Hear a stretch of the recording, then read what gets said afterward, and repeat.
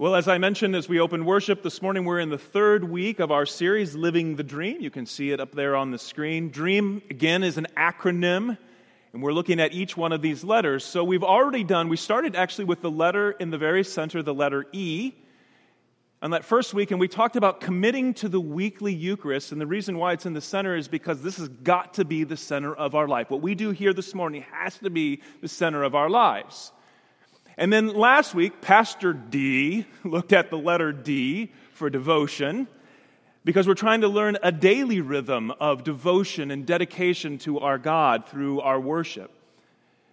And if you notice already, what we're trying to do is set up this sense of rhythm, weekly rhythm, daily rhythm in our lives, for each of us personally and especially for our families, for our households. But do you ever feel like in life that you're just sort of out of rhythm? Things just aren't sinking. Maybe they're just crazy. Let me ask you this. Of the two lists that I'm going to show you now, which list of words describes you? Sleep-deprived, stressed, irritable, anxious, unsatisfied, restless, isolated, and feeling inadequate? Or joyful, fulfilled, confident, calm, peaceful, secure, refreshed, balanced? Which one are you? Okay, which one do you want to be, right?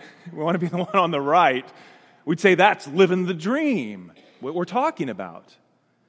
Well, it is our third letter in this acronym DREAM. It's one that gives us the list on the right. And maybe you've already picked up on it from our hymns and our prayer and our readings. The letter R stands for rest. Rest. Rest? Pastor, ain't nobody got time for rest. What are you talking about? I got endless school or work or house projects, bills to pay, deadlines, mandatory practices, rehearsals, meetings, rest. Rest is kind of like a four-letter bad word in our thinking, if you think about it. Ironically, rest can give us stress. And here's what I mean. If I rest, I can't get it all done, and that gives me stress. And rest can shame us or guilt us. If you rest and if you stop, you're just being lazy. It's for the weak, and I don't need that. I'm strong. But if we have something against rest, we have something against God. The Bible begins in Genesis chapter 2 as it tells us of the account of creation, and it says this: on the seventh day, God finished his work that he had done, and he rested on the seventh day from all the work that he has done. If God did it, why then would we think that we don't need to rest, or think that we don't have time to rest? And God has a distinct purpose for this rest. Genesis 2 verse 3, the next verse says, God blessed the seventh day, and he made it holy. And as we've already heard in all of our readings, you've heard the Hebrew biblical name for this day of rest. Many of us probably know it, and it is Sabbath. Sabbath literally means stop, cease. Stop what you are doing and rest. But we don't stop. We don't even slow down. Because if I stop what I'm doing, then I get nothing done. And if I get nothing done, then I don't produce anything. That's how you get it done in this world, right? You want something, if you want to get something in this world, you gotta work for it. So if I'm not doing something, if I'm not getting, well then, what am I doing? Who am I? What's my value and my purpose in life if I'm not producing? Those of you who have retired struggle sometimes with that, right? I know when I watch my dad retire, who am I now that I'm not working? But there's a little bit of ego and pride going on. No wonder we love to talk about how busy we are, right? Or how tired or exhausted. Casual conversation. Hey, how you doing? Good. Busy. Good, busy. It's like it's a badge of honor. It says, hey, I'm important, I'm valuable because I'm doing and I'm getting and I'm making all the time. I never stop. What is it really? It's a false god. It's the god of self. Self-reliance, self-importance. What do I need God for? I can do it myself. I don't even have to stop. And it may sound odd, but not resting is a spiritual problem. You see, what work can do, it doesn't have to, but what work can do is it can cause me to put my faith and my trust in my productivity. And if what I'm doing isn't enough, or if it isn't getting me enough of what I want, well, then just work harder. That's the answer. But if I rest and if I stop, it causes me to put my faith and my trust not in my productivity, but in God's provision. My value then has to be seen through God's eyes. It's not what I do, it's not what I have, it's who I am and whose I am. When I learn to rest, I learn to rest securely as a son or a daughter of the Father. By the way, if you know the creation account, you know that in 6 days God made the heavens and the earth, and it is on the sixth day that He made Adam and Eve, and then on the seventh day He rested, which means they rested with Him. Have you ever thought about it this way? So that means when Adam and Eve woke up the next day, on their first day on the job as human beings, they rested. They didn't go to work. Says a lot, doesn't it? That their very first day they spent with God and with each other. It says a lot about who we are and who we're made to be and what's really important in life.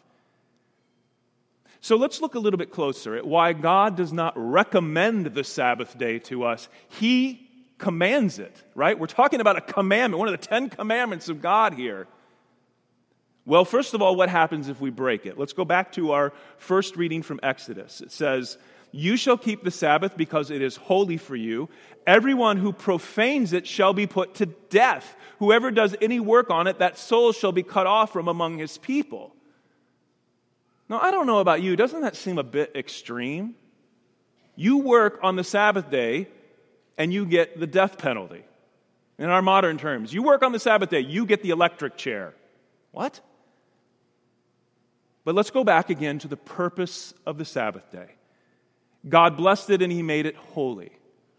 It's set aside for His special purposes. What's His special purpose? It is to spend the day remembering who you are and whose you are. It's to spend the day with Him and with those that you love. In other words, God blessed this day. He filled it with His life. So if you don't stop and rest, if you cut yourself off from God, who is life, if you cut yourself off from the people who love you and are all around you, if you cut yourself off from life, what do you get? It's called death. We don't need someone to give us the death penalty because when we don't stop and rest, we are inflicting the death penalty on ourselves. We're not living. We're dying. And it feels like it, doesn't it? For many of us gathered here this morning, we're killing ourselves. Some of us who are raising kids, we're killing our kids. We take them to school and then, maybe daycare, and their endless activities and fast food because you don't have time to stop and eat. They never get enough sleep. They don't even know how to play or use their imagination anymore. If they get one empty moment, they don't know what to do. We don't know what to do with them, so we shove a device in their hands so they can entertain themselves. Never a dull or quiet or silent moment. By the way, that's not rest. Simply entertaining or amusing ourselves, binging on Netflix or whatever else helps you escape or distract yourself or medicate or numb yourself. That none of this is living, it's dying. But you see, God doesn't command the Sabbath day so that we would break it and then He can punish us with death. Of course not. He commands us to keep it. And as we keep the Sabbath day so that we can live, so that we can really live. God commands it to us because it is His gift to us. This is what Jesus said in the gospel. The Sabbath was made for us. In that Exodus reading, it said that the Sabbath day is a sign. A sign is an outward sign or an outward reality that points to a deeper, unseen reality. Think back in the Old Testament to the sign of the rainbow, right? God gave this to Noah as He promised him that he would never again flood the earth. Now, Noah wouldn't live to see whether that was going to be true or not. Think of the sign of circumcision. God promised to childless Abraham and Sarah that they would have children like the stars in the heavens. They wouldn't live to see it. God's signs always give us a promise. God's signs always speak of a relationship between God and us, the people that He loves. And that's what we call a covenant. You want to know more about covenants? Right after this service, 10:30, Pastor Davis Bible class, all right? That's what he's going to be talking about. So there's your plug, buddy, right there. The Sabbath day is a sign. Think about this. The day is a sign. It's a sign of God's covenant with us. It is literally time carved out of your calendar. An entire day that God has promised to fill intensely with His love and with His life and with His presence. A whole day in your week that you can stop and focus on the ones that you love, on Him and on your friends and on your family, and to remember who you are and whose you are. And so that Sabbath includes what we are doing right now, the weekly Eucharist. Because it is here where God intensely comes and fills us with His love and His grace and His forgiveness. But it extends beyond this relatively short time we have in worship. It extends into the rest of this whole day. Think about that. What a gift that we get to spend a whole day, one day each week, on stuff like, you know what, instead of going to the store to get what we think we gotta have, or because of what we think we gotta get done, what happens instead if we just stay home? Or maybe go to someone else's home and spend it with friends and family, and we are restored. Or maybe that we would try a digital Sabbath, taking all of those electronic devices and totally unplugging so that we could reconnect in person, face to face, not FaceTime, face to face with the people that we love. Or how about doing something totally decadent, like taking a nap? Some of you stay-at-home moms say, oh, yes, please. Right? Totally decadent. Or a leisurely walk or bike ride, or playing in the yard with your kids, or sharing a meal, or even a good bottle of wine with your friends, so that you can breathe again and that you are refreshed. The beauty of it is that there's no script. I can't tell you, do this, do that. No, there's no script. You are completely free to receive whatever gifts God would want to give to you on this day. Just be sure to stop so that you can receive them. Now, to be honest, Christians are not confined to one day of the week, like Saturday is for the Jews, or up the road, the Seventh-day Adventists. Though I would recommend it to you, if you can, to keep the Christian tradition of Sunday. And if you wonder why Christians move Sabbath from Saturday, as the Jews keep it, to Sunday, It is because on a Saturday, on the Sabbath day, Jesus rested from the work of our salvation. It was on a Saturday that he laid resting in the tomb. But then he rose, of course, on Easter Sunday. And it was a new day. It was what we now call the 8th day of the week. Days 1 to 7 are the old creation. On the new day, on the 8th day, Jesus brought in the new creation in the power of his resurrection. Which brings me to one more gift of the Sabbath. Our Hebrews reading was hinting at this, that our weekly Sabbath rest that we do now in time is a day every week to remind us of where we're all going, to our eternal rest from the toils and the labors of this world, from the old creation, that we are going towards an eternity with those that we love the most, with God and with all of his friends, with each other, and we call that the communion of saints. Think about it. That's the purpose of the Sabbath day. It's why God gave it to us. It's why he made it holy and why he blessed it. To spend time with him and with each other. Friends, do you realize where we're headed is to an eternal Sabbath day? That's what we're made for. That's the dream that we're talking about. That's living the dream. It's the dream of heaven.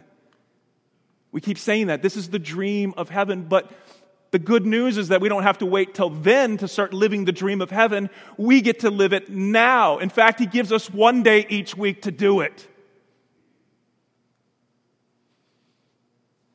So as I often like to do, I'd like to end my homily this morning with just this moment of silence so that we can stop and think and process what we've been talking about. And I especially want to do that today because I'd like you to stop for a moment and rest. And I especially would ask that you would think about this. What will I do this week to rest, to reconnect, to restore, and recharge? With God, with those that I love, and even for myself. And while you're thinking about it, if you want to, you can even take out your calendar and block out the time so you make sure you do it.